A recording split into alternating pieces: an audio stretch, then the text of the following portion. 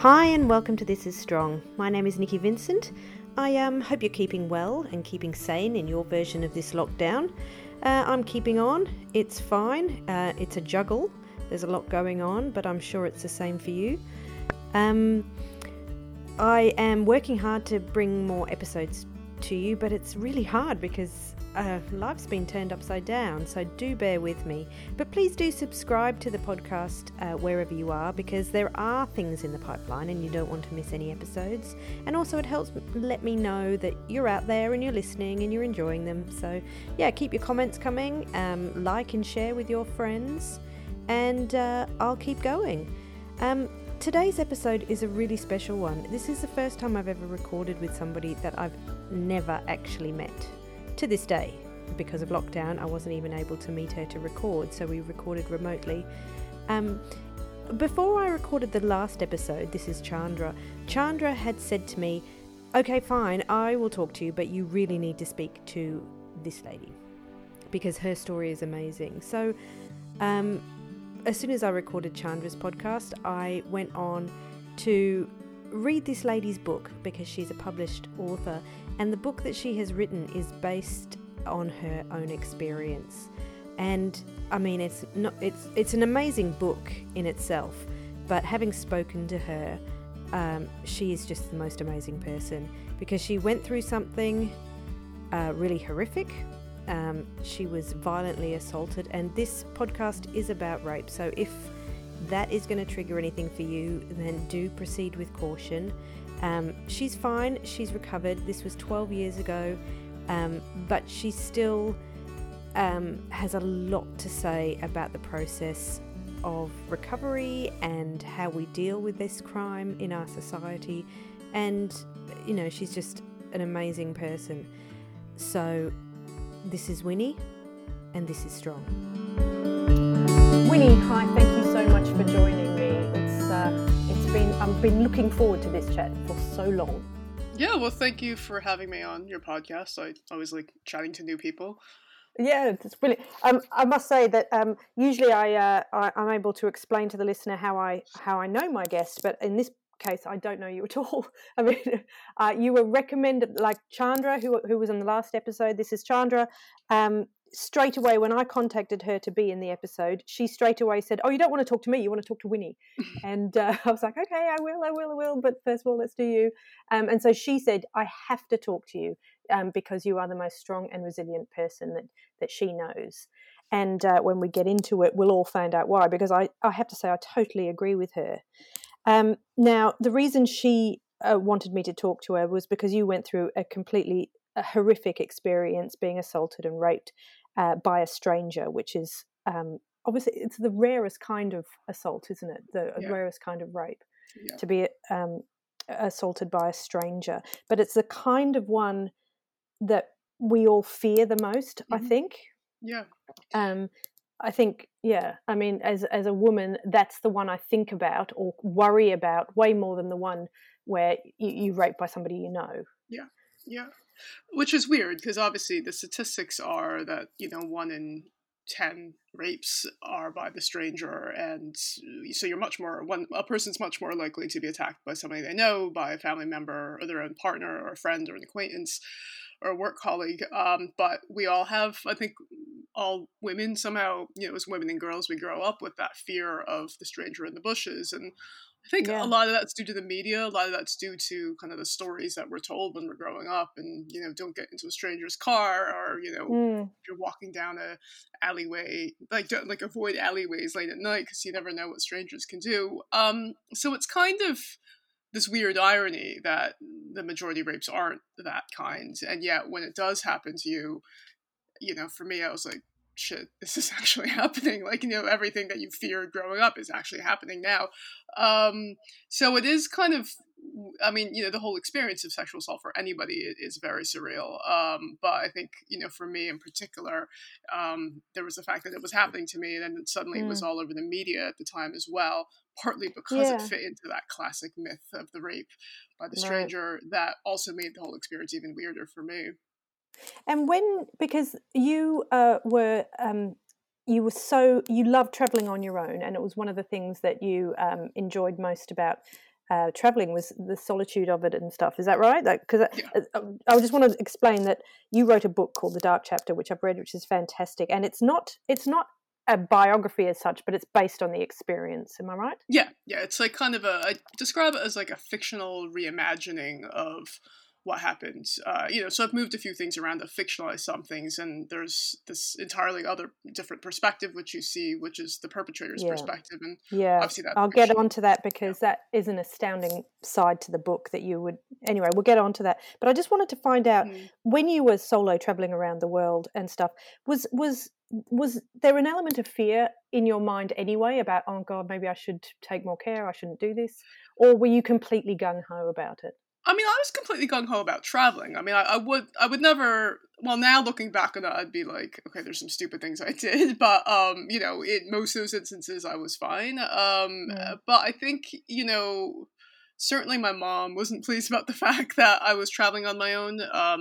But and I think a lot of people would be like, oh, that's crazy that at the age of 19 you were backpacking around Europe on my own on your own, but like other people do it, right? I mean, there's yeah. loads of teenagers and 20 somethings that are out there traveling around the world on their own, and Mm, for me I found this to be the most empowering thing ever, and I still think I owe a lot of my current perspective on life and my enjoyment of the world to having traveled on my own. So I mean, it's funny talking about it now during a pandemic and lockdown when I have no idea mm, when I'm ever going to travel again. But I would say some of the greatest joys of my life came from solo travel, and yeah. it's scary on some level because again you grow up with this fear of what strangers can do to you. But I think the more I traveled on my own, the more I realized actually the world is for the most part full of good people. Yeah, there's a few weird ones out there, and obviously there are ill-intentioned people, but for the most part everyone's really nice and friendly, and just the amount of learning and the amount of exploration you can do, and how drastically your world perspective can change just from traveling on your own was, Yeah. for me it was incredible experiences. So Yeah, I mean, it just sounded amazing. And the on that day, I mean, you were just hiking, right? You were just planning to go for a hike, which is something that you'd done loads of times before. yeah, yeah. I mean, I was in Northern Ireland, so I mean, to give a bit of context, obviously I'm American. You can tell that from my voice, Mm. but I've lived in London since 2002, and the assault happened in 2008. So I was actually on what was effectively a business trip to Belfast, it's in Northern Ireland. So I actually know Ireland quite well. So even prior to that, I had studied in Cork, on the other side of Ireland, for my master's degree, and had studied Irish literature and Irish folklore. So I kind of had this like serious fascination with Irish culture in a lot of ways. And then what ended up happening was, for work at the time I was working as a film producer. But anytime I had to do sort of a business type trip, I would try to tack on like a day of exploring wherever I was going, Mm. wherever I visited. So I was in Belfast, and I decided to like kind of fly back to London a day later so I could spend this day going on a hike, and kind of the west side of Belfast. And it's a bizarre attack to read about because you weren't doing anything unusual. You weren't, it wasn't dark. You weren't wearing ridiculous clothes. It was you were being completely normal. You hadn't put yourself in any dangerous situation. No, yeah. I mean, there will always be people saying like, "Oh, well, women shouldn't be hiking on their own," which is, the most ludicrous thing I've ever heard, right? But for Yeah. me, like, I mean, that's something I frequently did. I would frequently visit a place on my own for work or for leisure, and then go hiking Mm. on my own. So it wasn't unusual for me at all. I mean, it may have been unusual for somebody in Belfast to see someone who is looks Chinese and has an American accent, like walking around their local park on their own, on her own. But for Mm. me, it wasn't unusual to be in a new city exploring a hike. Well, I just don't think that it should be seen as unusual. You're going Mm, for a walk, right? yeah, yeah, In, but in the middle of the day. yeah, But anyway, I mean, one of the things I listened to the TED talk that you gave, and one of the things that you said on that was that you didn't do anything wrong. no, He was the one that did something wrong. yeah, Um, and I think it's very, very easy to always find an element of blame for the victim. Oh, they shouldn't have been doing that. She shouldn't have been wearing those shoes, or she should have, whatever. yeah.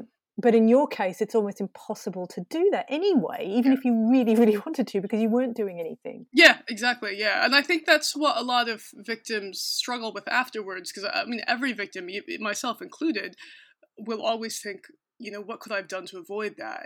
And that immediately can slide quite easily into like, oh, it was my fault, or I was somehow responsible for that having happened to me.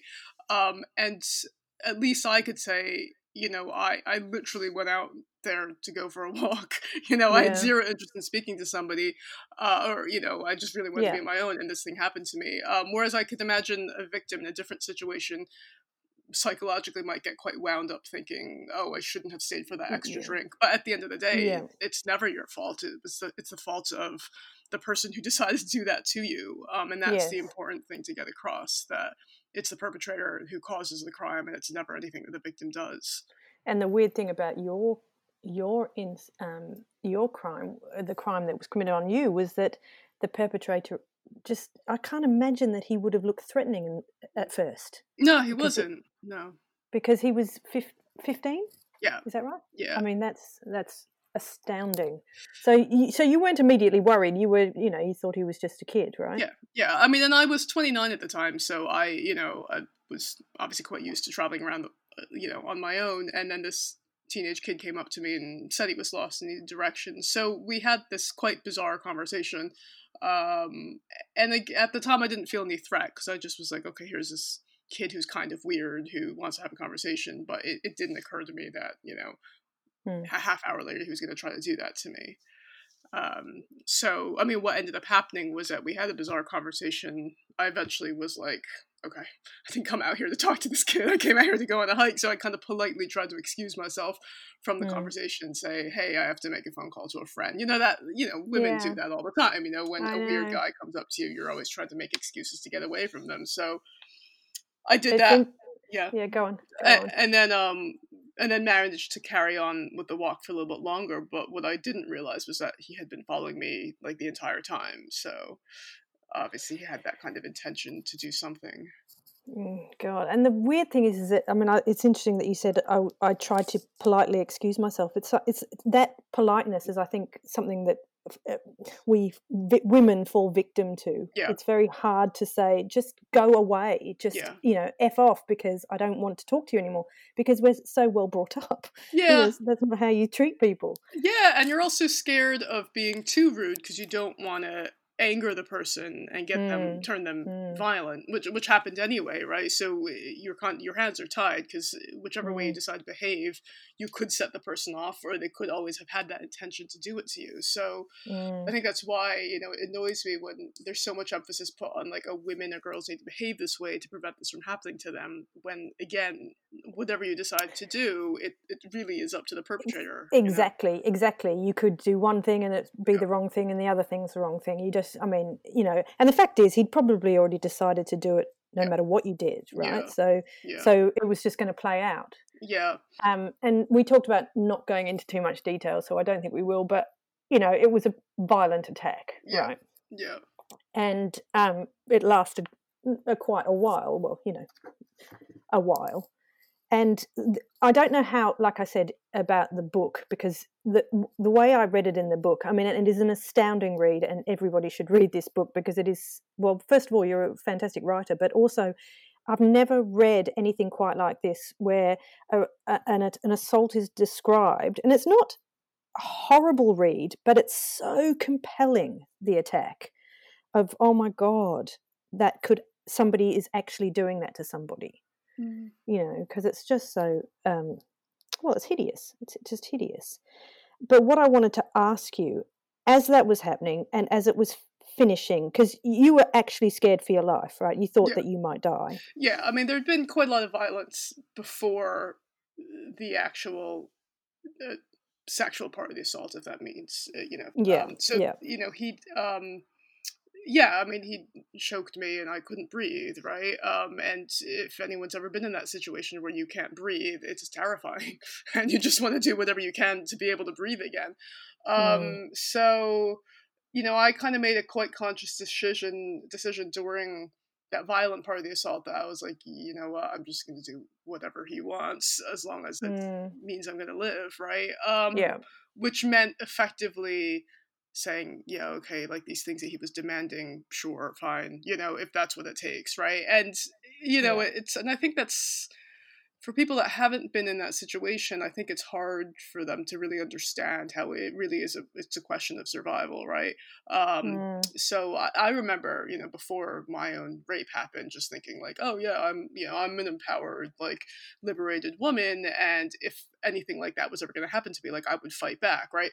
Right. And I did fight back, right, to some extent, and then I just realized this person's way more physically violent than me, and if I keep on doing this, I'm probably either gonna die or get brain damage or something, right? Because Yeah. I just realized I totally understand that, though. The survival instinct kicking in and Yeah. doing whatever it takes Yeah. to survive. Yeah. And I totally understand that. I mean, I think most people would do the exact same thing Yeah. given the circumstances. Yeah, and the other thing is a lot of people always talk about like flight or fight, but then there's also freeze as the other response, which actually many people have the freeze response, right? Because that Yeah. and that unfortunately is sometimes is a situation where then people can do things to you when you freeze, right? But that still maybe was the best option to survive, right? Yeah. So, for me, I did make the conscious decision to be like, okay, you know what, this kid is super violent, and if he doesn't get what he wants, like I literally may die. So, yeah, so there was kind of a decision for me to just let him have whatever he Yeah. wants, which was just bizarre, right? Because then it kind of shifted into this scenario where, I mean, I don't know, clearly he'd seen a lot of porn films, so he was sort of demanding different things, right? And I was just like, what is going on, right? And at the moment, and I still, and bear in mind, we're outdoors. It's Yeah. a springtime afternoon. We're obviously in a very remote area, otherwise, the assault may not have happened. And I just remember being like, literally don't know what's going on. Like, I'm on the ground in the mud, and yeah, it was just at the time, obviously, when it was happening, the word rape wasn't occurring to me, right? It was just more like, I don't know what the hell's going on. This is completely surreal. God. And then it just kind of got to a point where, because it wasn't so immediately physically violent, he just sort of, I think once he started having what he wanted, he wasn't violent anymore. And then it just kind of bizarrely sort of tapered off, and then he started chatting to me, right? So it was just so bizarre. And actually, other victims I've spoken to, other victims and survivors who survived similar stranger assaults, are like, yeah, no, there is that weird thing where it shifts from being like a very demanding, violent situation to your perpetrator actually just chatting to you, almost as if they think that's a form of intimacy or something. I don't know, but it was really weird. So then afterwards he was chatting to me, and I still remember thinking like, okay, I'm doing whatever I can to survive, but if that means having a bizarre conversation with my perpetrator, sure, I'll humor him. But yeah, and then eventually he just sort of left, right? So well, in the book you said that you wrote that you kind of sat down and had an apple. Yeah. Did that actually happen? Yeah, I had the apple. Oh my God. Yeah, because I just was like, okay, in my mind I'm thinking, what the hell just happened, right? And he's standing around trying to have a conversation with me, and I'm thinking again, just pretend everything's normal. Like, so the more you pretend things are normal, the less likely he's gonna think that you're freaked out and you're gonna report it to the police, right? And at the time I still hadn't even thought right away I'm gonna report this to the police. It's just more like, he's clearly violent, so if we can bring him away from the violence, the less I resist and the more complicit he thinks I am, the less likely he is to become violent again, right? So I was just like chatting to him. I was like, I have an apple, I'm gonna eat an apple. I'm literally gonna sit by the side of the trail, have an apple, drink some water. I offered him like some water, and he was like, no, I'm all right. And then eventually I think he just got bored of the conversation and left. So, And was it you? Because there was no thought of yours to like, I'm just going to start running now, or I mean, it had been done, hadn't it? So what else could he Yeah, do? it'd been done, and there wasn't anywhere I could run to. Because again, bear in mind, I hadn't been to this place before, right? I was hiking like in effectively a new city for me. I'd never been to this part of Belfast before, and I'd never been on this trail before, so I don't even know what the terrain around me was like. But I mean, clearly there was, I knew we were in the middle of nowhere. I could hear a road somewhere, but I didn't know how far away it was. So, and it had, at the end of the day, like you said, it had been done. So like, he did the worst thing possible short of killing me. So I just wanted to, move away from any situation where he would be tempted to commit some further kind of crime. Yeah. So I'm like, yeah, if he wants to think we're just hanging out after we've had sex, right? Even though clearly it was a rape, sure, let him think that, right? Wow. But it I mean, was it's really funny when I read the book, I got this sense that eating of the apple was kind of so empowering. Really? I don't know if it felt, I don't know if it felt like that for you at the time, of like you were deciding to take some control and I'm going to flipping eat this apple. But that's how it felt reading it. It was like taking back your control. Yeah, maybe. I think it was more of an attempt to try to be normal, right? Or try to create a more normal situation. So, I mean, I guess I sort of was hungry, right? So I was just like, I'm just gonna eat this apple, right? And if I had been hiking on my own, I might have sat down and had an apple. So I think it's funny because a lot of people read into the apples, like think quite a lot in the book, and in the Dutch edition of the book, right? So because it's been translated different languages, the Dutch edition, like the apple's on the cover, right? Really? Yeah, it's like a woman's face, right? And then there's this cutout of like there's this outline of an apple, right? And I just remember thinking like, that is so weird. Like, what is that apple about, right? Because the apple's not a big detail in like for me in the grand scheme of things, right? Funny. And my agent at the time was like, well, of course it's the apple that she eats after the assault. And I'm like, oh yeah, all right, I forgot about that. And she's like, yeah, I just found that like so symbolic, and it was just it was like a reverse kind of Snow White situation, or it was kind of like the symbolism of the apple was like kind of apples with like the fall from the Garden of Eden, and I was like, oh, that's quite funny. That's quite funny that we've all read it into it, and you're just like, no, I just ate an apple. I'm like, it was just an apple, but yeah, yeah, no. So I ate the apple. I mean, and I guess that sort of bought me some time because I think he just got bored and then he left, and that was ultimately what I wanted. I just wanted him to like leave. And so he just left. Like, yeah. did he, like, as in, bye, I'll see you, kind of leaving? I mean, he was just kind of like, I think I'll go now. All right, bye. And I think again for me it was very much, I don't want to turn my back on this kid, right? So you asked me before, like, didn't occur to me to like run away, and I remember thinking, I mean, of course, the first thing I wanted to do was like vacate the premises, but I just didn't, I didn't want to turn my back on him because I didn't know what he was going to do, right? Because like he could turn violent again, he could try to kill me or strangle me or what have you. So it's like if I just plant myself down and refuse to leave, he will leave at some point. So that's what happened. Yeah. And only then did I allow myself to cry, because only then was I like, what the hell just happened? I know. Well, because that must be the moment where you just start shaking and going, oh my God, oh my God, oh my God. Yeah. Is that right? Yeah, absolutely. And I still didn't use the word rape, because again, that's a word we never want to use in our heads to apply to our lives. But I was just like, I literally don't know what the hell just happened. I somehow was forced to have sex with this complete stranger in the mud. And I was just like completely numb with shock, right? And I was numb with shock for weeks after that, frankly, But I do remember thinking, okay, what am I going to do now? Because he's gone, so the immediate threat of this boy is gone. So I could keep on hiking because that's what I set out to do, and I'm a single-minded person, and I came out here to hike. And part of me actually, I did really consider that, because I really sort of just wanted to get on with the trail, and I find you're somebody that like I find a great deal of pleasure and joy in being outdoors on my own, right? So I'm like, well, maybe I can still do that, but then part of me was like, I think you've been assaulted and need medical attention, right? It was more about, and it was kind of just like, I knew like I'd been punched in the head, my throat hurt because where he'd strangled me. So I kind of was like, I probably need some medical attention. So I kind of I finally decided, like, listen, like, don't continue to hike, just call a friend for help. And and I say this, and this is in the book, and I've mentioned in a conversation, I'd heard kind of a road somewhere in the distance.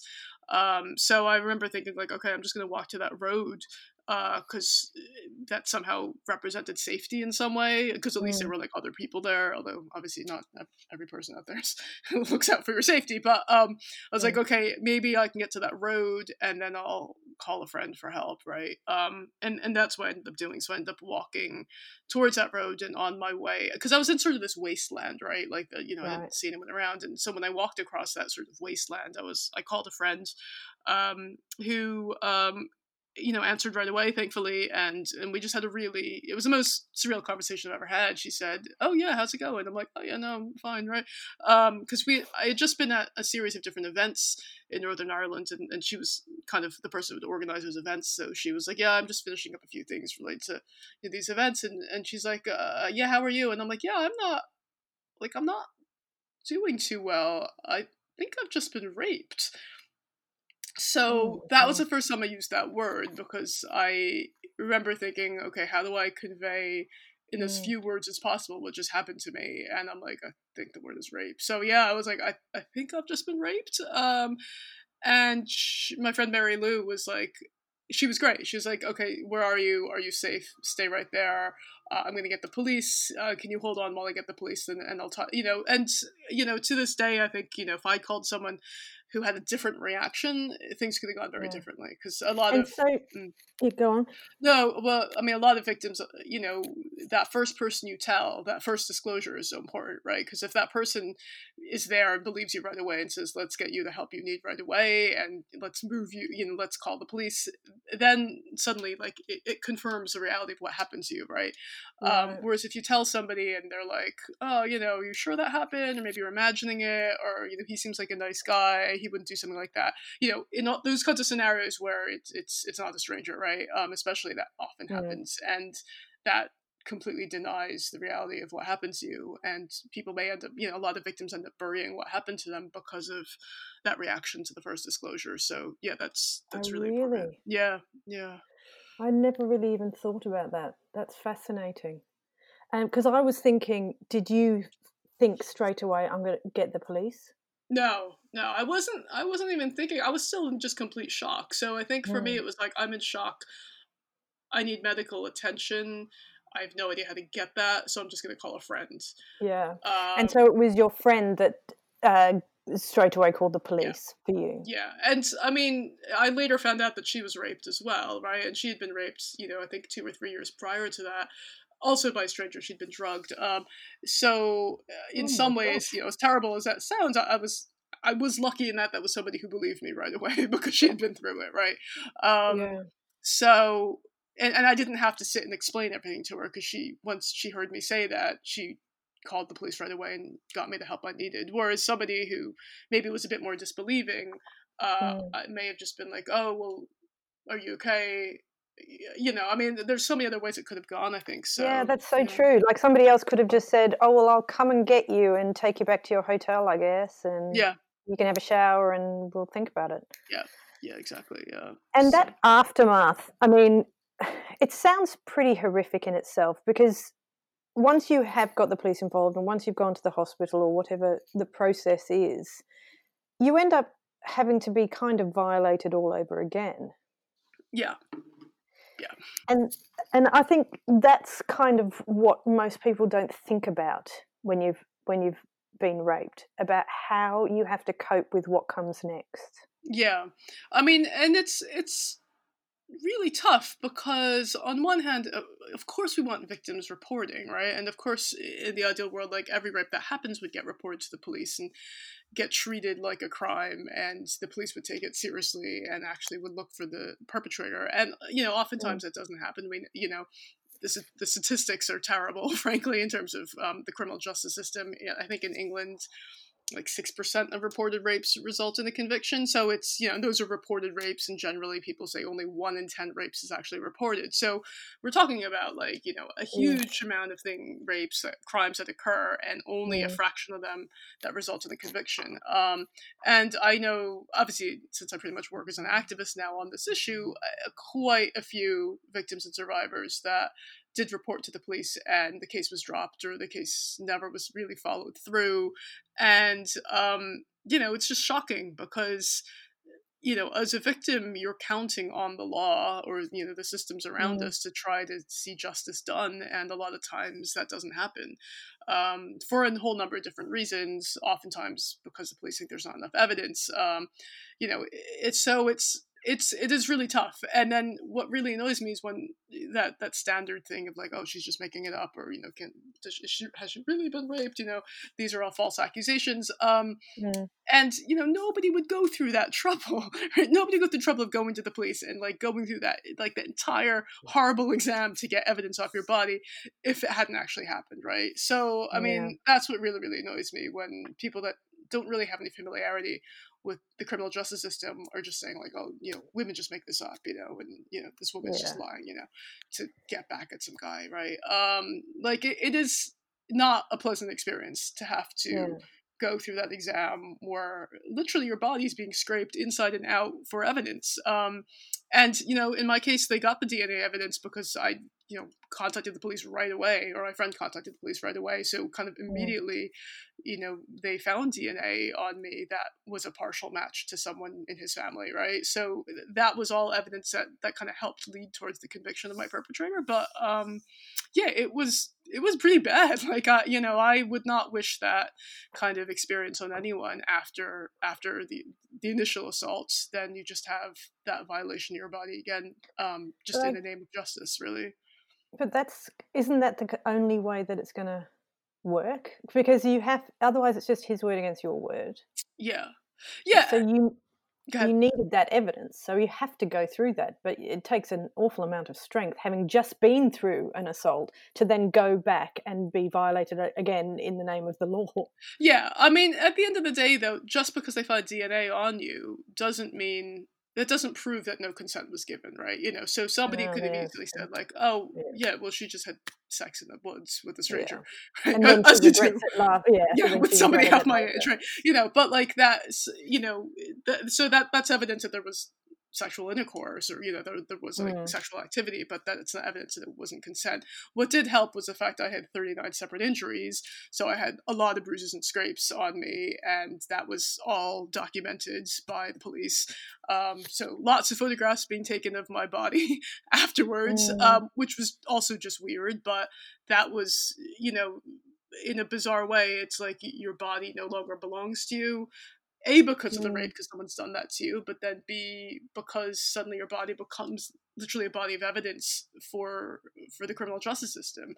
And that comes up again in the trial scene in my book, just how, you feel like you no longer have control over these things, right? Because suddenly the law takes over and everything, hairs on your head become evidence, right? So it was a very weird thing to have to go through the assault to begin with, and then suddenly just to have my whole life being taken over by the criminal justice process, which I had no control over, right? And things weren't being explained to me.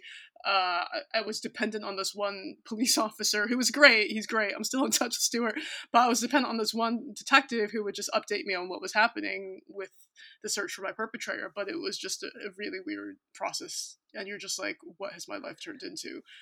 Well, this is it. I mean, this is the thing that I can't remember. I heard you describe it about crossing a line. Yeah. That day you crossed over a line. Your life was divided from the person you used to be and the life you used to have. You crossed that line, and suddenly you're in this new life. Yeah. Yeah. And that described it very well for me, because it was like, oh yeah, it wasn't just the assault that happened. Her whole life has now been altered. Yeah. Yeah. Yeah, and I think people don't really quite realize how long-lasting the impact is, right? Because, the assault itself is terrible, but then there's the psychological impact of that, right? So I had severe post-traumatic stress disorder, which meant flashbacks and panic attacks, like all the time. I had agoraphobia, so I couldn't step out of my apartment without freaking out. Mm. Just if I passed anyone that vaguely resembled my perpetrator, that would freak me out. If I passed other teenage boys, that would freak me out.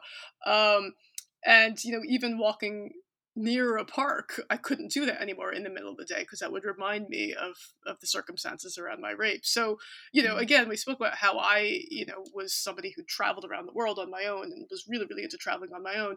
And suddenly to be reduced from that to this kind of shriveled shell of a human being, which is what I felt I was, that was in some ways the worst kind of form of destruction, right? To myself. Mm. So, and to have had no control over that happening, right? Simply because the actions of this one other person, this complete stranger, decided to do that to me, and suddenly my life is this now, right? So that's the injustice of any kind of crime, but that's particularly with sexual assault, because the PTSD and the shame can be really bad. And then I wasn't really able to function in the same way. Like, I couldn't go to the pub and meet with friends, or I couldn't, go to a social scenario and not break down crying. So like my entire life as I knew it was completely sort of erased, which affected my job, that affected my ability to perform in my job. And I used to work as a film producer at the time, which is a very demanding job. And I was just like, I can't do this. I can't be trying to move a film towards production if I am having flashbacks and panic attacks the entire time. So I basically, had to leave my job, and I never was able to go back to film producing, right? That's what the industry's like. Like, if you're out for a while, if you're out of the loop, it's hard to get back in. So I lost my career as a film producer because of this kid that decided to do this to me that afternoon, right? If I wanted, now I could probably go back if I wanted, but obviously things have changed in my life, and I'm no longer really interested in that kind of career. But it wasn't fair to me. I didn't make that conscious decision to say like, hey, I don't want to work in this industry anymore. It was kind of forced upon me. And then if you lose your job, well, you lose your income, right? If you lose your income, you lose the ability to do all the things you wanted to do, like, go out to spend money in a certain kind of way. So, I went from being a very sort of, I suppose, capable, liberated person to feeling like, I'm a complete shriveled shell of a human being, and I can't do anything I used to be able to do. Obviously I couldn't travel on my own again. I couldn't hike. So it was, and that would have been the immediate few years afterwards, not to mention the criminal justice process is terrifying for a victim. So, and what about, you mentioned the word shame, and I that interests me, because it's like, what did you feel shame about what had happened? I felt, yeah. I mean, I think it's impossible not to feel some kind of shame about that. Although intellectually I knew I shouldn't be ashamed of what had happened to me because it wasn't my fault, right? But like I said, for a while there was like, I could have avoided this somehow. Why did I decide to go on that hike? I could have turned around when this kid was being weird. So there's any number of things where I was just like, I should have been able to avoid that somehow. And, thankfully I had like great police officers and great friends who were like, no, actually, like, it happened because this kid decided to do that to you, right? And so eventually when I reached that point, I was like, okay, I'm not, I suppose I wasn't so much ashamed of what that person had done to me, although it's completely understandable why one would still be, but I was ashamed of what I had become, which was no longer capable, right? And this kind of, sort of waste of space. Like, I felt like I was a complete ghost of my, my life wasn't the same. I was ashamed of the fact that I couldn't leave my apartment, or I couldn't actually like operate in a social scenario anymore, so those sorts of things, the way that my life had been reduced. And what about your in the book you didn't tell your parents? Is that true in real life too? I didn't tell my parents for a long time. I mean, they know now, but I mean, to put things in context, my parents were living in California. They still live there, and I live in London, so there was quite a lot of geographic distance between us anyway. And I basically just knew that if I told my parents, they would completely freak out and be really sad. And on some level, they might because parents sometimes do this, say like, how did you let this happen to you, right? Yeah. And I didn't really want to have to deal with that, right? And I also didn't want to have to deal with their freaking out, because they probably would have been like, oh, come back and live with us, and like I didn't want to. That wasn't my life. My life was in London. So again, it was sort of a rational decision to be like, if I tell them, it's probably going to cause more immediate damage than good, because what can they actually do for me if they're thousands of miles away, right? So versus them freaking out, me having to deal with like kind of the emotional fallout of them knowing. So I sort of hid it from them for a number of years, and it was only until, I'd say, 3.5 years later that I told them, when I first started writing about it, and I had an essay about the assault published in a book collection. So I gave that to my parents for Christmas and said, "Oh my God, for Christmas!"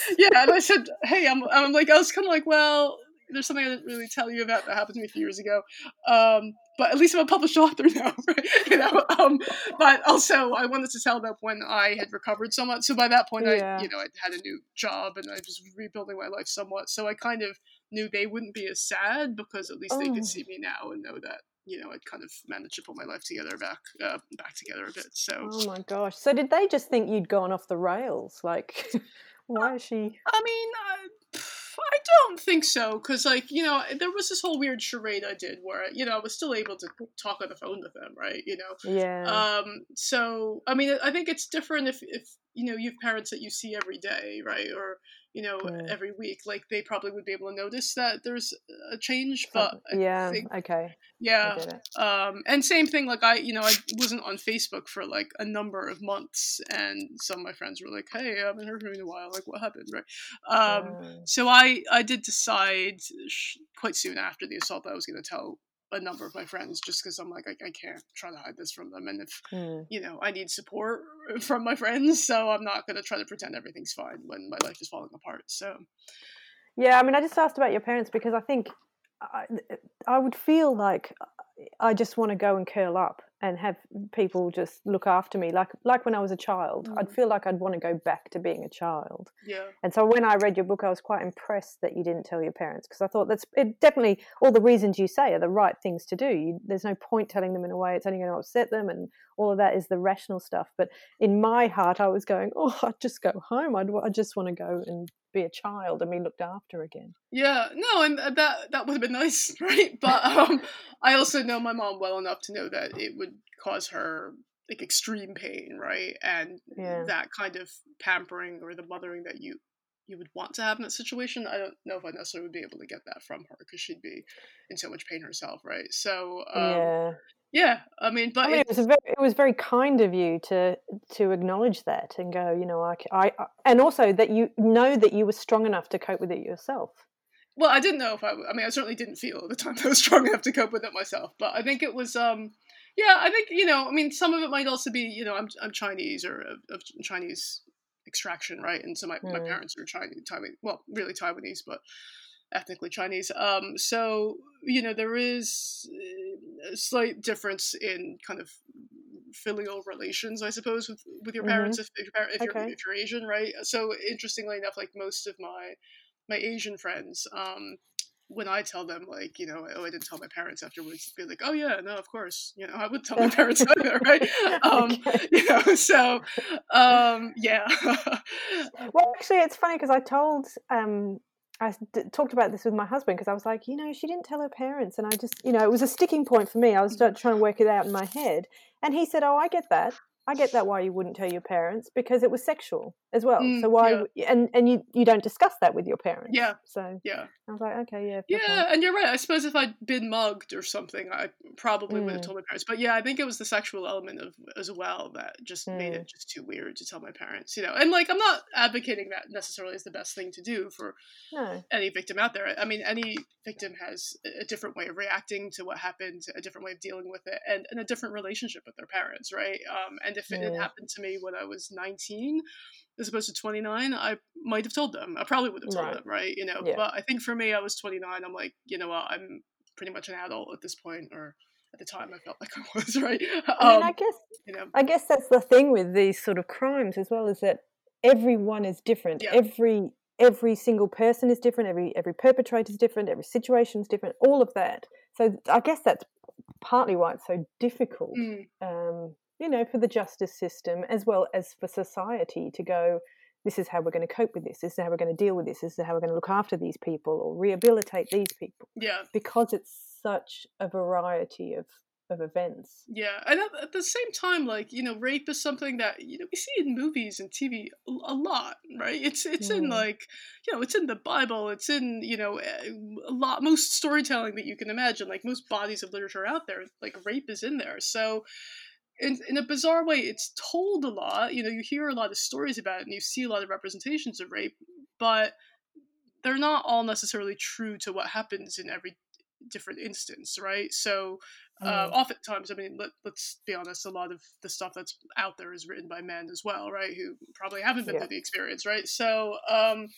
yeah, I mean, so like I've had people react, or when I read comments about my book, or people will be like, well, I didn't really believe it because I don't believe that this woman would have like emailed her friends afterwards and said that she'd been raped. That to me that's completely inauthentic, right? And you're like, well, I did that. But I did. I mean, that's how I chose to react to it, right? Yeah. And like another person might be more ashamed and want to keep completely quiet about that, and that is their reaction. But it's not. So it's not anyone's place to say like this is not real. I don't believe this because I don't believe that a rape victim would act that way. Because people react in all sorts of ways to this kind of trauma, and there's no one way to react to it. So that's right. Yeah. And so when you it's happened. It's your life as you knew it before was over. How do you start to rebuild? How did you do that? I definitely remember there were times when I was like, my life I'm never going to get that life back again. And I think that was what made me so sad. The fact that I'm like, I don't know how I'm ever going to be able to travel on my own again because I can't even leave my flat.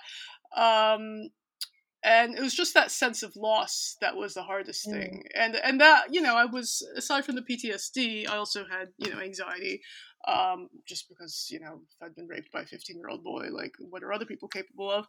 And a lot of depression. The depression was about that loss of my life and the fact that I was no longer capable of doing the things I'd wanted to do.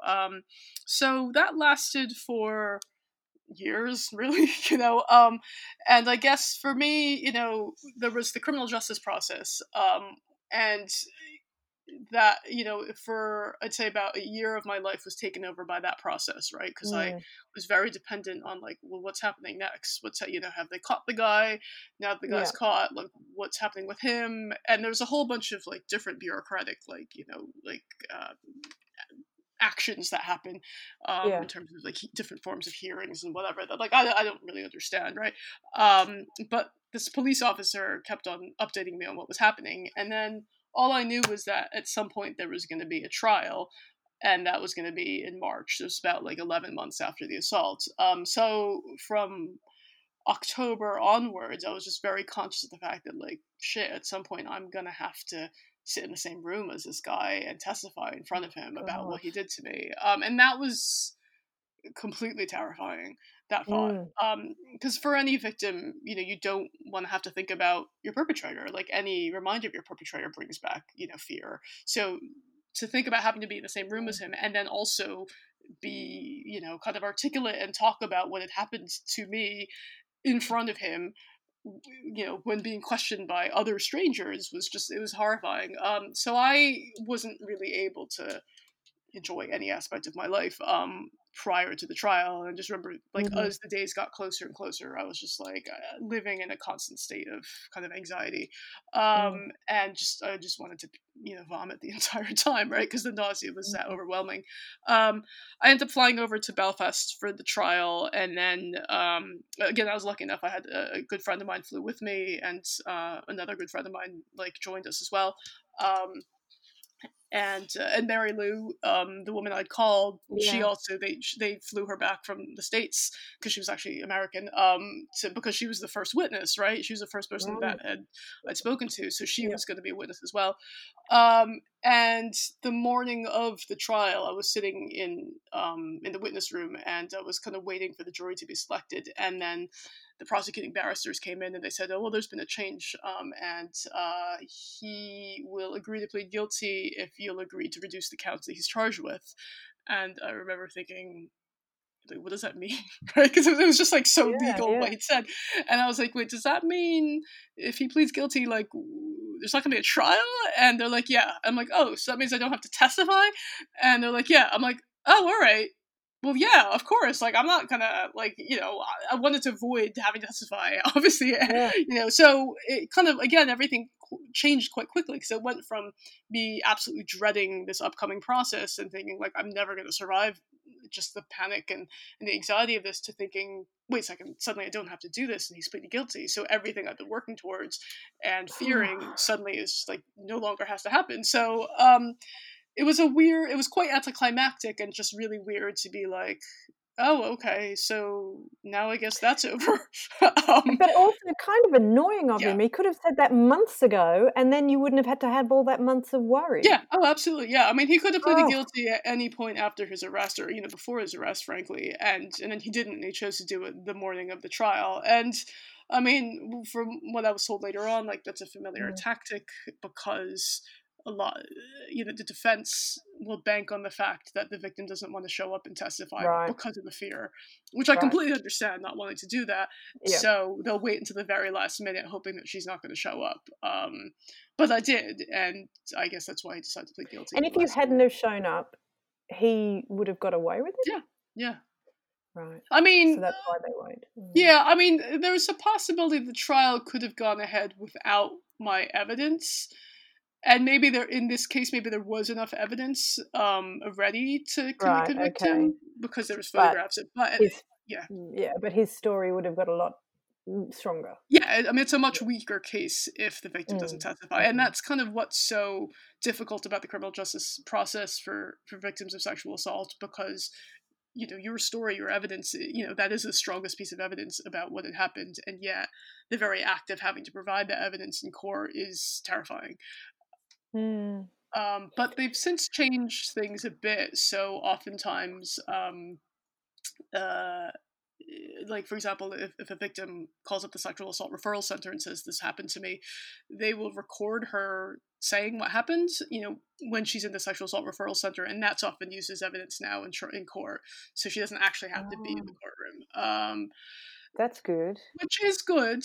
Oftentimes, I think a lot of prosecutors think that is less strong evidence for whatever reason, because the strongest evidence is the victim that goes up there and tells her story in plain view of everyone. But that is really, really tough on the victim. And I don't really think it's necessary, that how is that stronger evidence than something that she said at the time, so it's funny. It's funny because I even have a problem with the word, because you say, what's her story? What she can tell her story, but the word story almost implies that it's made up. We need to change the language, that it's her version of events. I mean, I guess that's what they do say in court, but even in the way we articulate it, it's not her story; it's what happened. Yeah, exactly. But I mean, that's a criminal justice system. Like, you have to give criminals a chance to defend themselves. I mean, the really annoying thing when speaking about language is that the technical term for the victim is the person who brings the complaint. So she's called the complainant. So I was actually called the complainant. In this case, it's like, oh, she's complaining. Oh, not her again. She's a complainer. Yeah. So it's. I mean, there's a lot about language that definitely can be changed around these issues. But so for me, I wasn't really able to move on and recover from anything until that whole process was over. And again, thankfully, in my case, there was a conviction, and that is quite rare, as we know. And at least when there was a conviction, I was like, I can draw a line under this and say, like, I did everything I could towards justice being served, and it was served, and now I can move on with my life. And was that true? Because people always say that, like, we can move on now, it's done, it's everything. And is that how it actually is? Well, yes and no, because I was able to move away from the criminal justice process of that was taking up my entire life, but it's not like I suddenly was recovered, right? So that was what was really tough for me. I was like, oh, well, this is over, and I had the best possible outcome. and now I still have to rebuild my life, right? And I Yeah. was completely bereft because I didn't have a job anymore, so I wasn't really earning money. And fine, like I still had good friends, but I was just like, well, what am I gonna do, right? So it was. So I was still depressed for a number of years after that because it was a while before I was able to find another job. So I was just kind of like, so I mean, thankfully for me, I was just kind of like, you know what? Like I want to go traveling again on my own. Right? Really? So Wow. it's hard for me to look back on that now and figure out how I managed to do that because I was like, wait, I went backpacking around the world on my own a year and a half after the assault. Like, what the hell was I thinking? But Wow. I just remember thinking like, I just want to travel. So, and bear in mind, I had actually tried traveling and I had traveled on my own between the assault happening and the trial, and that's how crazy I was because I was still like, no, I'm not gonna lose this because of what this kid did to me. I'm gonna travel on my own, and I did a few trips, and I just was like too terrified to enjoy it. Right? I mean, Oh, really? So you did it, but you couldn't enjoy it because of your fear. yeah. I mean, I still saw like, so for example, like Ryanair had some super cheap flight to the south of France, right? And so pre-attack Winnie would have been like, I'm booking it, I'm going, right? So I was like, yeah, I'm gonna do that, right? This is Okay. before I fully. So it was like your version of I'm going to feel the fear but do it anyway. Yeah, 'cause- and yeah, I think okay. this was before I fully realized the impact of the PTSD. So I was like, no, I'm doing it. So I booked this flight, and then I just remember thinking, like, I am freaking terrified, right, of going on this trip on my own. And then I went, and I'm in the south of France, and it was like, it was October, so it was sort of the off season, and I booked this room in a pension, and I got there, and the pension owner was like, oh, well, we're actually going on holiday, so we're closing down the pension. I mean, but obviously here's the key, and you can stay here for 2 days. And there's like, oh, and there's one other guest staying here. And I'm like, Jesus Christ, right? So I was like, I'm staying in a pension in France on my own. There's one other person in the pension, and I never saw that person, but I heard that person. And I just remember thinking like, oh my God, Winnie, that's awful. yeah. So, I mean, before I went to bed, I would like push the furniture in front of the door, like literally, I'm like, I can't believe I'm doing this. So it was kind of crazy to think, like, what the hell was I thinking? And then I went to but I still saw, like, the Pont du Gard near Nîmes. I'd always wanted to see that, and I was like, I'm gonna go see that, and I went, and it was beautiful, and I'm still glad I went. But I was just like, this is too scary for me, right? I just can't, So I think I sort of was like, I'm not going to travel until after this whole process is over. But 2 days after, so I flew back to Belfast for the sentencing hearing, right? So basically he pleaded guilty, and then 6 weeks later they're like, well, he's going to get sentenced by the judge. Do you want to come over for this? And I'm like, yeah.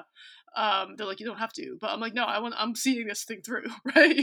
So and that was just, I'm quite resolute about things, and I'm like, yeah, I'm going to see this entire thing through. So I flew over, and I'm really glad I did it again because, again, a friend flew with me, and it was just, again, drawing the final line or the nail in the coffin, being like, okay, this has happened. But I sat in the same room as him, and I was in the same row as his family, and that was also weird. Yeah. But once that happened, my friend and I flew back, and we bought half a bottle of champagne, like the cheap EasyJet champagne, on the flight back, and like we were pretty drunk by the end of the flight. But we were like, I was like, yeah, no, this is over. Like I've drawn a line under that. You've done it. You did it. And he got sentenced to how many years? 8 years, but he served 4. So again, in Northern Ireland, well, a lot of rapists don't serve their whole sentence. I think there's some shocking statistic in England. It's like 2 years that they tend to serve in prison. So and did you feel like that was enough? No, not really. I mean, like, 8 was a pretty heavy sentence, to be honest, especially given he was so young. He served 4, partly because in Northern Ireland there's this thing called 50% remission at the time. So because there had been so many political prisoners, sentences are actually cut in half. So I was like, well, all right, that's not really strikes me as fair if he was sentenced to 8 and he's only serving 4. But, at the end of the day, I had to kind of realize, and if I look at how much that impacted my life, it's not like 4 years after the assault my life was fine, right? I was still feeling the effects for a very long time. Well, that's what I was going to say, because I read somewhere that it took you about 4 years to recover, or to feel that you were getting back to where you could be. Yeah, and I mean, and if you think about it, many other victims, it takes a very long time, right? So it's just such a weird process because you can't really say like it takes X number of years to recover and therefore X number of years that that person needs to serve in prison. Yeah, So at some true. point, I just decided to tell myself like, you know what, like I can't live the rest of my life hinged upon what's happening to this other person, right? Because I could get really worked up if I want that he hasn't served a long enough sentence, but at the end of the day, you know, I'm one of very few victims that's had the conviction of their perpetrator. I'm not saying that like I should just be happy with that, but at the end of the day, like, you know, I know so many other victims that don't have that, so like I just need to focus on my own life and recovering, right? Because it, you know, and again, because it was a stranger rape, it was easy to just make that separation because I'm never going to see that person again. Whereas if it's someone in your family that assaulted you, or if someone in your friend circle, it's a bit harder. Yeah, I can understand.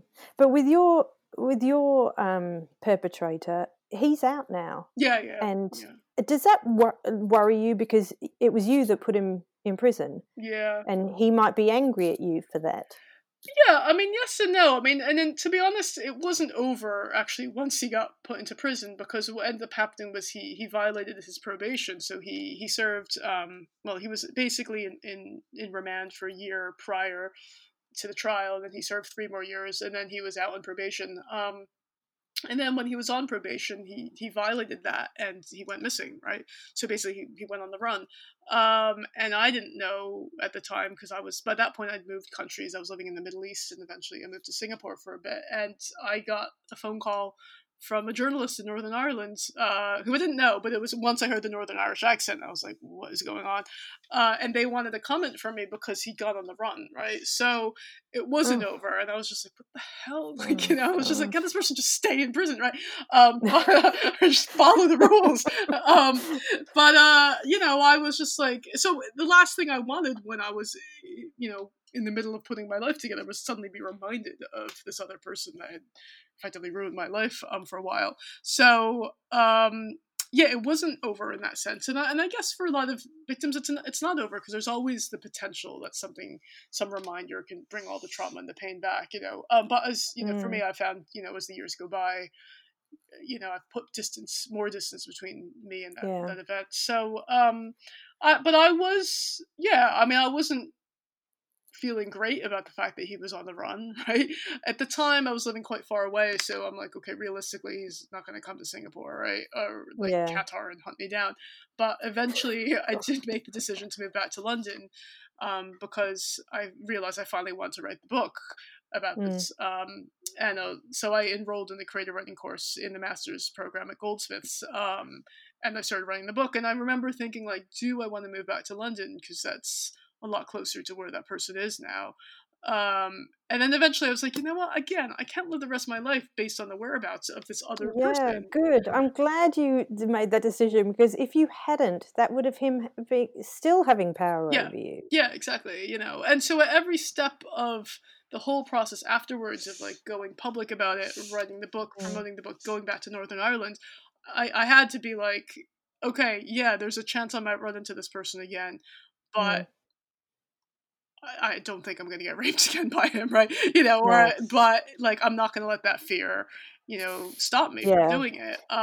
So, you know, I had to go back to Belfast to do research for the novel, and I was just terrified at the thought of going back, right? Because, you know, in the intervening years, just hearing a Northern Irish accent would make me quite nauseous because it would automatically remind me of the trial and everything around that. And so, you know, I mean, which is too bad for people that were Northern Irish. I happened to me because I would just be like, oh my God, I can't hear your voice, right? So, I mean, for a while, I was just like, I don't want to go back. And then I was like, I have to go back if I want to write this book. So I was, going on to your book, the fascinating thing about it is that half of it's written from the perpetrator's perspective. Yeah. Which when you say that, it sounds like, what? How has she found it in herself to give this person a voice? So that's not a question, but it is like, how did you find the empathy for him to give him a voice in your book? I don't it was kind of a challenge I set out for myself. I think quite early on I knew I wanted to write a book about it, just because I'm a writer. Fine, I hadn't been published prior to the assaults, or in a major way, but I knew writing is my default way of self-expression, right? As a creative, so like Mm. writing is what I do to just deal with life, right? So I kind of knew, okay, right. I knew shortly after the assault, I was like, no, I'm going to write about this someday. I'm going to turn this into a book. I knew I wasn't ready at the time because I was too traumatized. Mm. But quite early on, I remember thinking, his life is so different from mine, right? And like during this podcast, we've spoken about my life, and I love to travel and all this kind of thing. And I used to work in the Mm. film industry, and I have a good education because I went to like very prestigious university, and like that buys me certain kinds of privileges, right? Mm. And a certain kind of outlook on life and a certain kind of confidence in terms of moving around the world. And Mm. if you don't have the benefit of that kind of education, or for class reasons, you don't have that kind of confidence, that people are going to take you seriously. And if maybe you haven't traveled around the world and been able to form an opinion about the world in a certain way, what does that do to your outlook? Mm. And if people treat you a certain way because of the community that you belong to, and he was an Irish traveler, and there's a lot of prejudice against Irish travelers in Ireland. How does that affect the way you see the world, right? If you're constantly getting, if you're constantly on the Mm. receiving end of different kinds of prejudice, right? So not that any of that is an excuse for his behavior, right? But I mean, I just remember thinking, like, here's somebody with a very different life from mine, and isn't it bizarre and obviously quite tragic that our lives crossed in that moment of Mm. violence, and that our lives will never be the same afterwards because of what happened then, more specifically because of his decision to rape me. Yeah. So some of it was me attempting to make sense of that decision and trying to place it in a life that I was very unfamiliar with, but in a life that I could maybe try to understand how he had come Yeah. about behaving like that and thinking about women in a certain way, or thinking about Yeah. It's outsiders in a fascinating way. because it's the way, yeah, the way you described it in the book about how he's brought up and how he and his family and his brother and his dad talk about women and his Mm. friends talk about women. I thought that was fascinating and definitely throws up so many questions about how how we need to raise our boys. Yeah.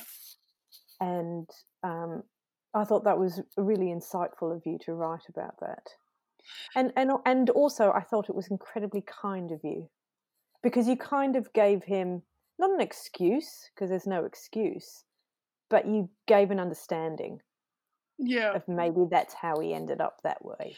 Yeah, because, if he had been born into different circumstances, and this isn't about being an Irish traveler or not, if he'd been born into, a different family, even, right? Mm, yeah, Or, hadn't had an older brother, or any kind of other yeah, sorts of circumstances that could have happened, like maybe he wouldn't have become a rapist by yeah, the age of 15, right?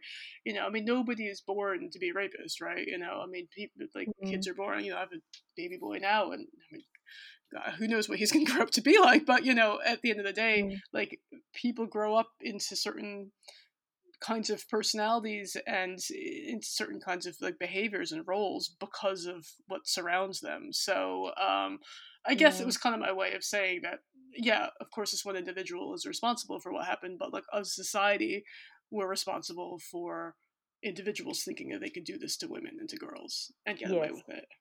yeah. And was it a cathartic thing for you to do, like to write the novel? Did you found it like a healing process for you?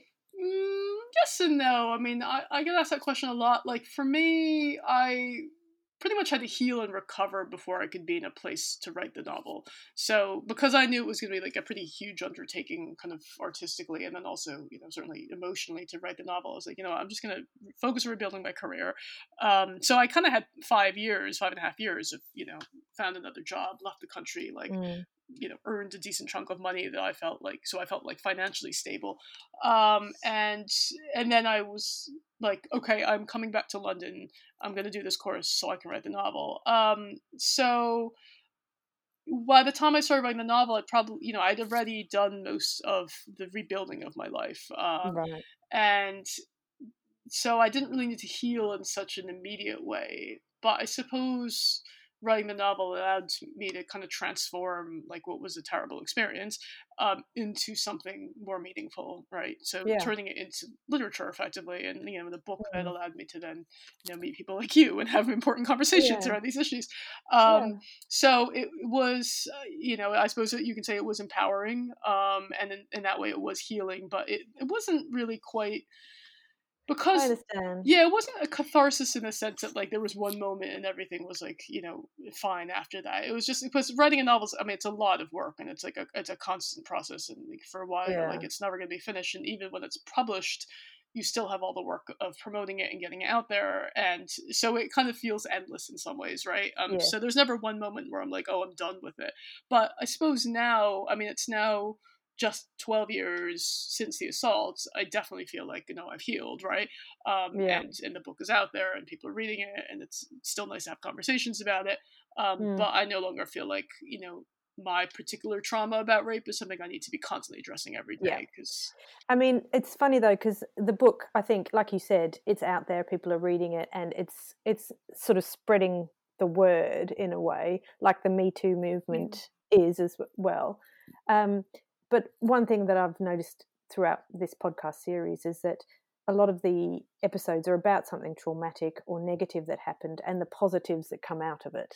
So while something really bad happened, there's always lightness to be found. Yeah. And I certainly think in your case, not only have you written this book, but you're now running a festival. You're supporting other victims. You're doing endless work to spread the word and to help other people. So you got to feel good about that, right? So, Yeah, no, for sure. And I mean, it can be quite exhausting and emotionally draining, but because we're talking, about really, really heavy issues of trauma here. mm, But at the same time, there is sort of an incredible kind of connection that you feel, a human connection, when you meet other mm, survivors, because we've all been through this horrible thing, and we all sort of kind of understand, even though again every situation is different, every rape is different, every reaction is different. There is that kind of shared experience of having been sexually violated and having to deal with that and having to figure out a way to put your life back together afterwards.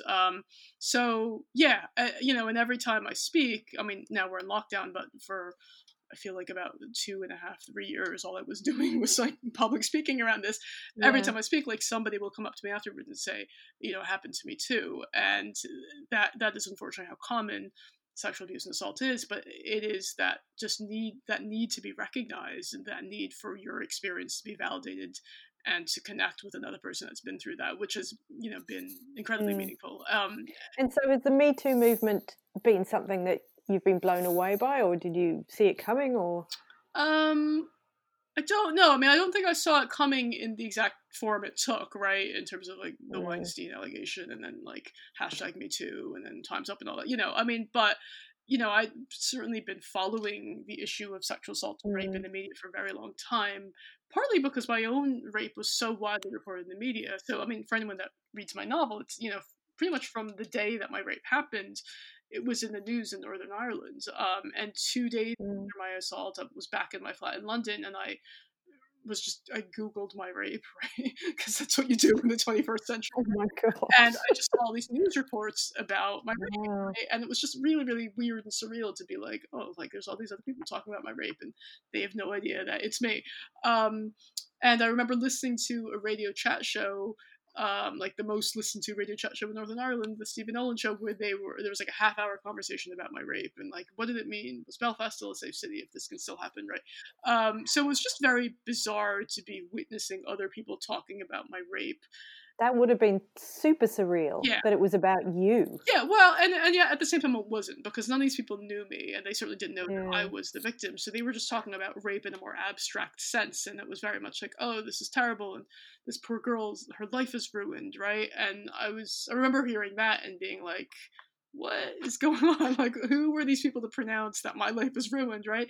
And then also just Yeah. thinking, like, that's actually kind of an irresponsible thing to say, even though I know it's from a place of sympathy, but like, you know, if you're saying on air that a woman has just been raped and her life is ruined, like what impact is that going to have Mm, on her who could be listening, or on other people who are listening and have also been victims, or to somebody who in the future it might happen to and might remember hearing this and thinking that like, oh, my life is now ruined. So, I think mm, we have to be quite responsible about the ways we talk about rape. mm, And I particularly remember listening, following the news stories about my rape and thinking like, where in all of this is there a space for me to talk, right?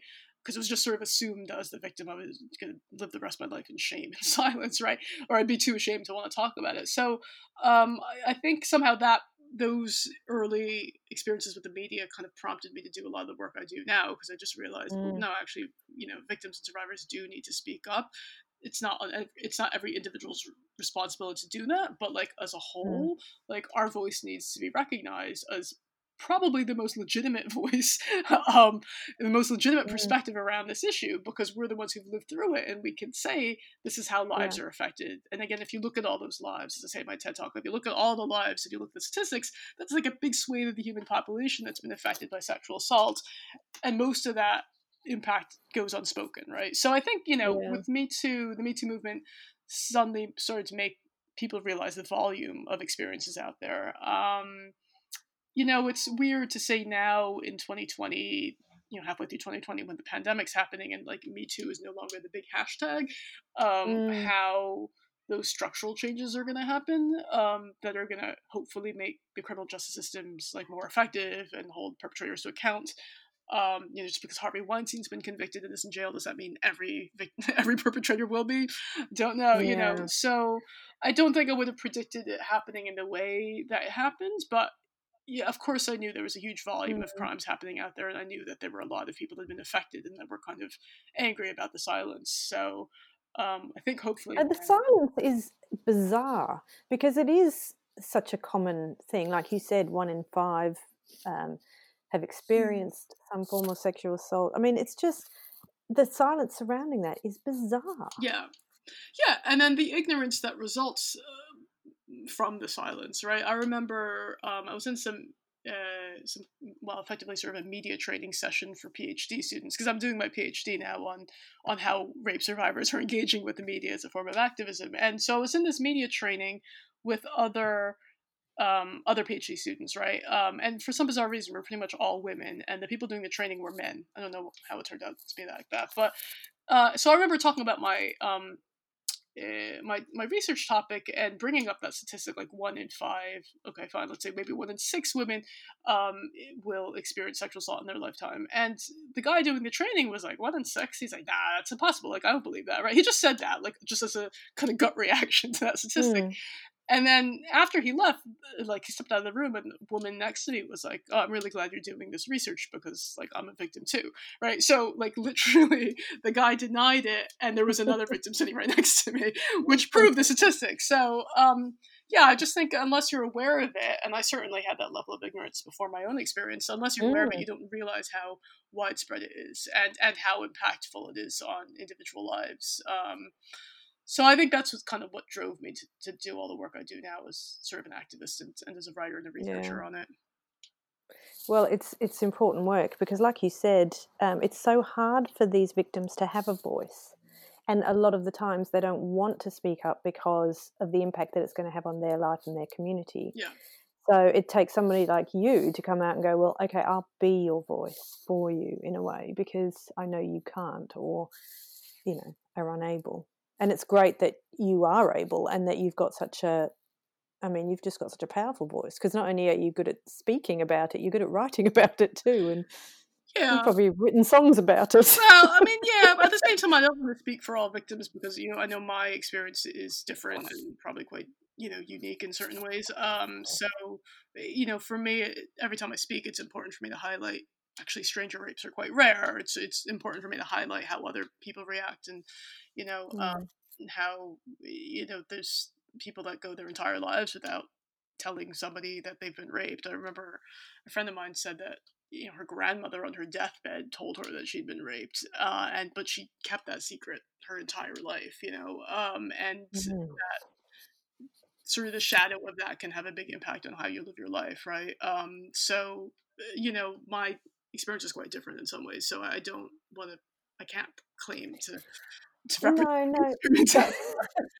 no. I don't mean you represent. What I mean to say is that you're being an advocate for change and understanding, Yeah, and like, that's important because to at least make it easier for people if they're unfortunate enough to go through it, then they won't have the shame because it's not shameful anymore. They won't feel the guilt or whatever other things that people did when there was this silence surrounding these crimes. yeah.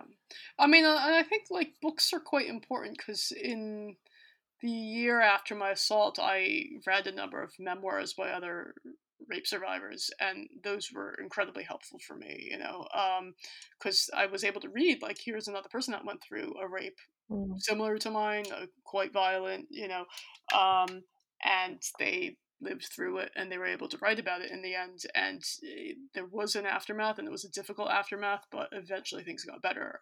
So Mm. I definitely remember thinking like my life is never going to get better, and just being in that sort of feeling that lost was really tough. And Mm. there was suicide ideation. I can totally understand why people may turn to that way of thinking because of the kind of impact and the kind of damage that these crimes cause.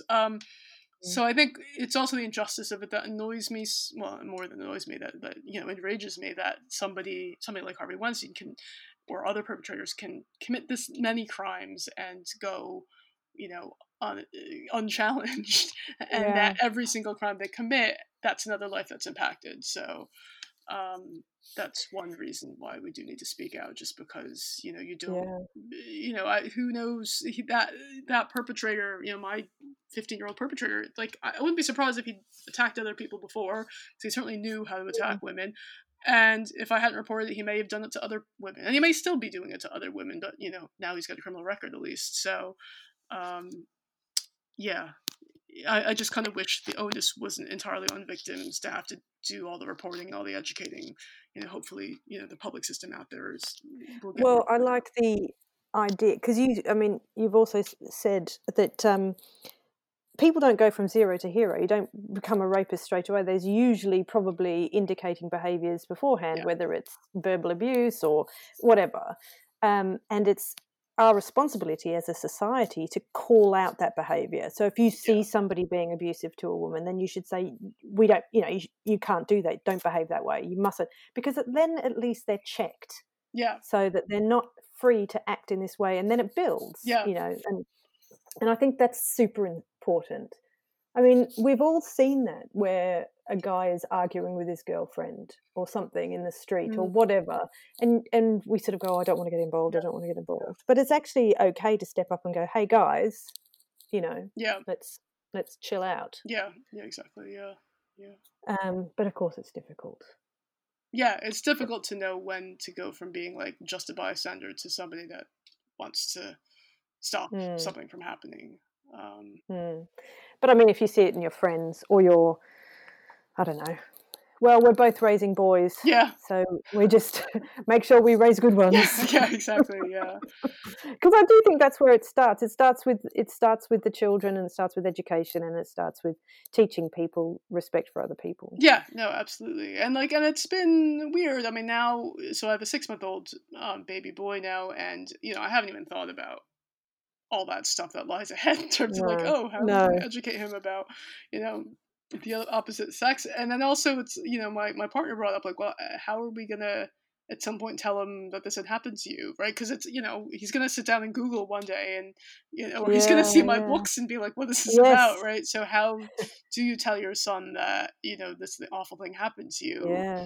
and not that he's got anything to do with it, but the way that any individual boy behaves could have an impact on another person. So Mm. yeah, Well, no, I just think it's important. I mean, my son's 9, and we do check his, like, if he is physically intimidating his sister, or just being, we just sort of say, "Hang on, you've got to be careful. You've got to be respectful."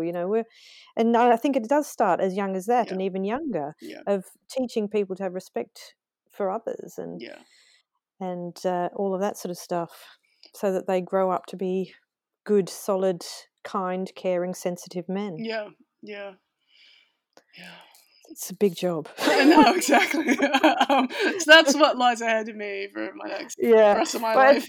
it's great though that, I mean, you know what, you're 12 years on and you've rebuilt your life and now you've got your own child and everything. I just think that's fantastic for you, Winnie. Yeah, I mean, yeah, and if honestly, if you'd even told me 2 years ago that in 2020, first of all, there'd be a pandemic and like America's gonna be on Yeah, fire. well, But I mean, aside from that, if you told me in 2020 I'd be raising a child and in a partnership with somebody, I wouldn't have believed you, because I went for most of my life after the assault like being very wary of men, and and of course I dated and all that kind of stuff, and I had like one relationship after the assault which then ended very badly.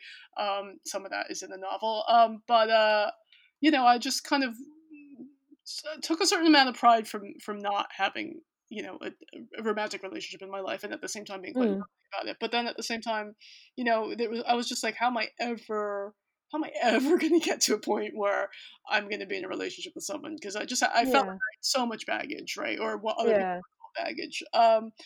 And so and so it was the one thing I was quite sad about, right, in a bizarre mm, way. And then I decided at one point, I'm like, you know what, I'm not gonna care, right? Like 2018, yeah, I'm like, I'm really busy with promoting my novel now. I'm not even gonna try to date. So I just sort of like I just crossed it off a list. I was just like, you know what? It's more rewarding for me now to be talking about my mm, book and to be talking to people around this issue than it is for me to be like, wondering if some guy's going to text me back or not, right? So I yeah, just yeah, stopped caring, and then I turned 40 at the end of 2018, and realized like, well, I kind of would like to be a mother and all that kind of stuff. It'd be nice to be in a relationship, but I mm, have zero idea how I'm going to go about doing that because I just can't stand the thought of dating even, right?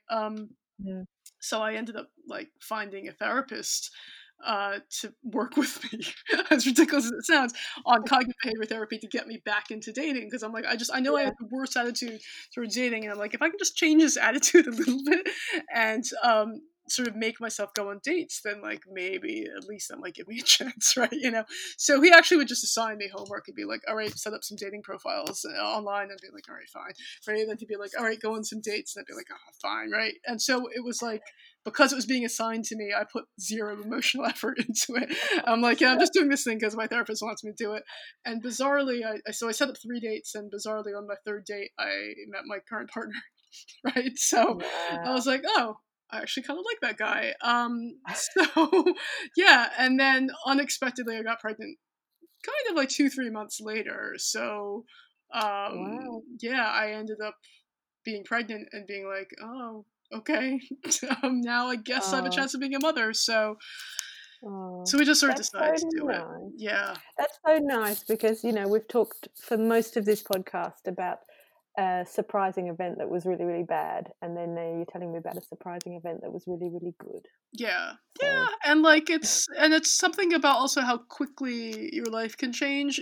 I mean, and yeah, sometimes in really bad ways, or in really good ways. And I guess one thing I've sort of learned, or kind of life philosophy I have now, is that I mean it's impossible to be in control of everything. Like you're not going to be able to mm, control who you come across in your life, right, on any given day. Um, I guess you can control your reaction to it or what you do with those encounters. So yeah, so for me, I kind of went from just thinking like I'm never gonna, have any of that in my life to being like, oh no, yeah, I'm like changing nappies and breastfeeding and all that kind of stuff, and that certainly like intensified kind of commitment that you have to another yeah, human yeah, being. But being like, yeah, but this is not something I could have predicted 2 months ago, 2 years ago, and it wasn't anything that I did that specifically that caused that to happen. It literally was just yeah, happenstance that this person came up in my Hinge profile, right? So um, yeah, life throws all sorts of weird curveballs at you, and yeah, some of them are good and some of them are bad. But if you enjoy the good ones, then at least you're doing the best you can, really. yeah. That's so true. Winnie, I've got to say thank you so much for talking to me tonight. I mean, I just take my hat off to you. I think you're so strong and so resilient. And I think anybody listening to this who is in the depths of despair, like where you were, hearing your voice and hearing the strength in your voice is going to give them hope. So Well, thank you, Nikki. Thanks for inviting me it's on. really, really brilliant. Thanks so much. And all the best with the next 6 months, because the first year is the toughest. I can tell you that, having done it twice. All right, it's good to know it gets easier. So I always think the first birthday should actually be a big party for the parents because they got through that first year. All right. Thanks, Winnie. thanks.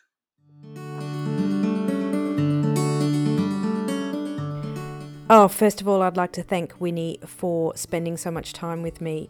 It is an amazing chat, I'm sure you'll agree. And she's so giving of her time to help others. So thank you, Winnie, so much for that. Over on our website, this-is-strong.com, I've got so many links to other stuff that Winnie's done. I've got links to her website, her TED Talk, just heaps and heaps of stuff. So make sure you head over there and click on her page and you'll find loads of other stuff. She's written articles, she's been interviewed loads in the press. So if you're interested in her story, which I'm sure you are, then go over to the website and read more about her. Keep well, everybody. Look after yourselves in this lockdown. And until next time, stay strong.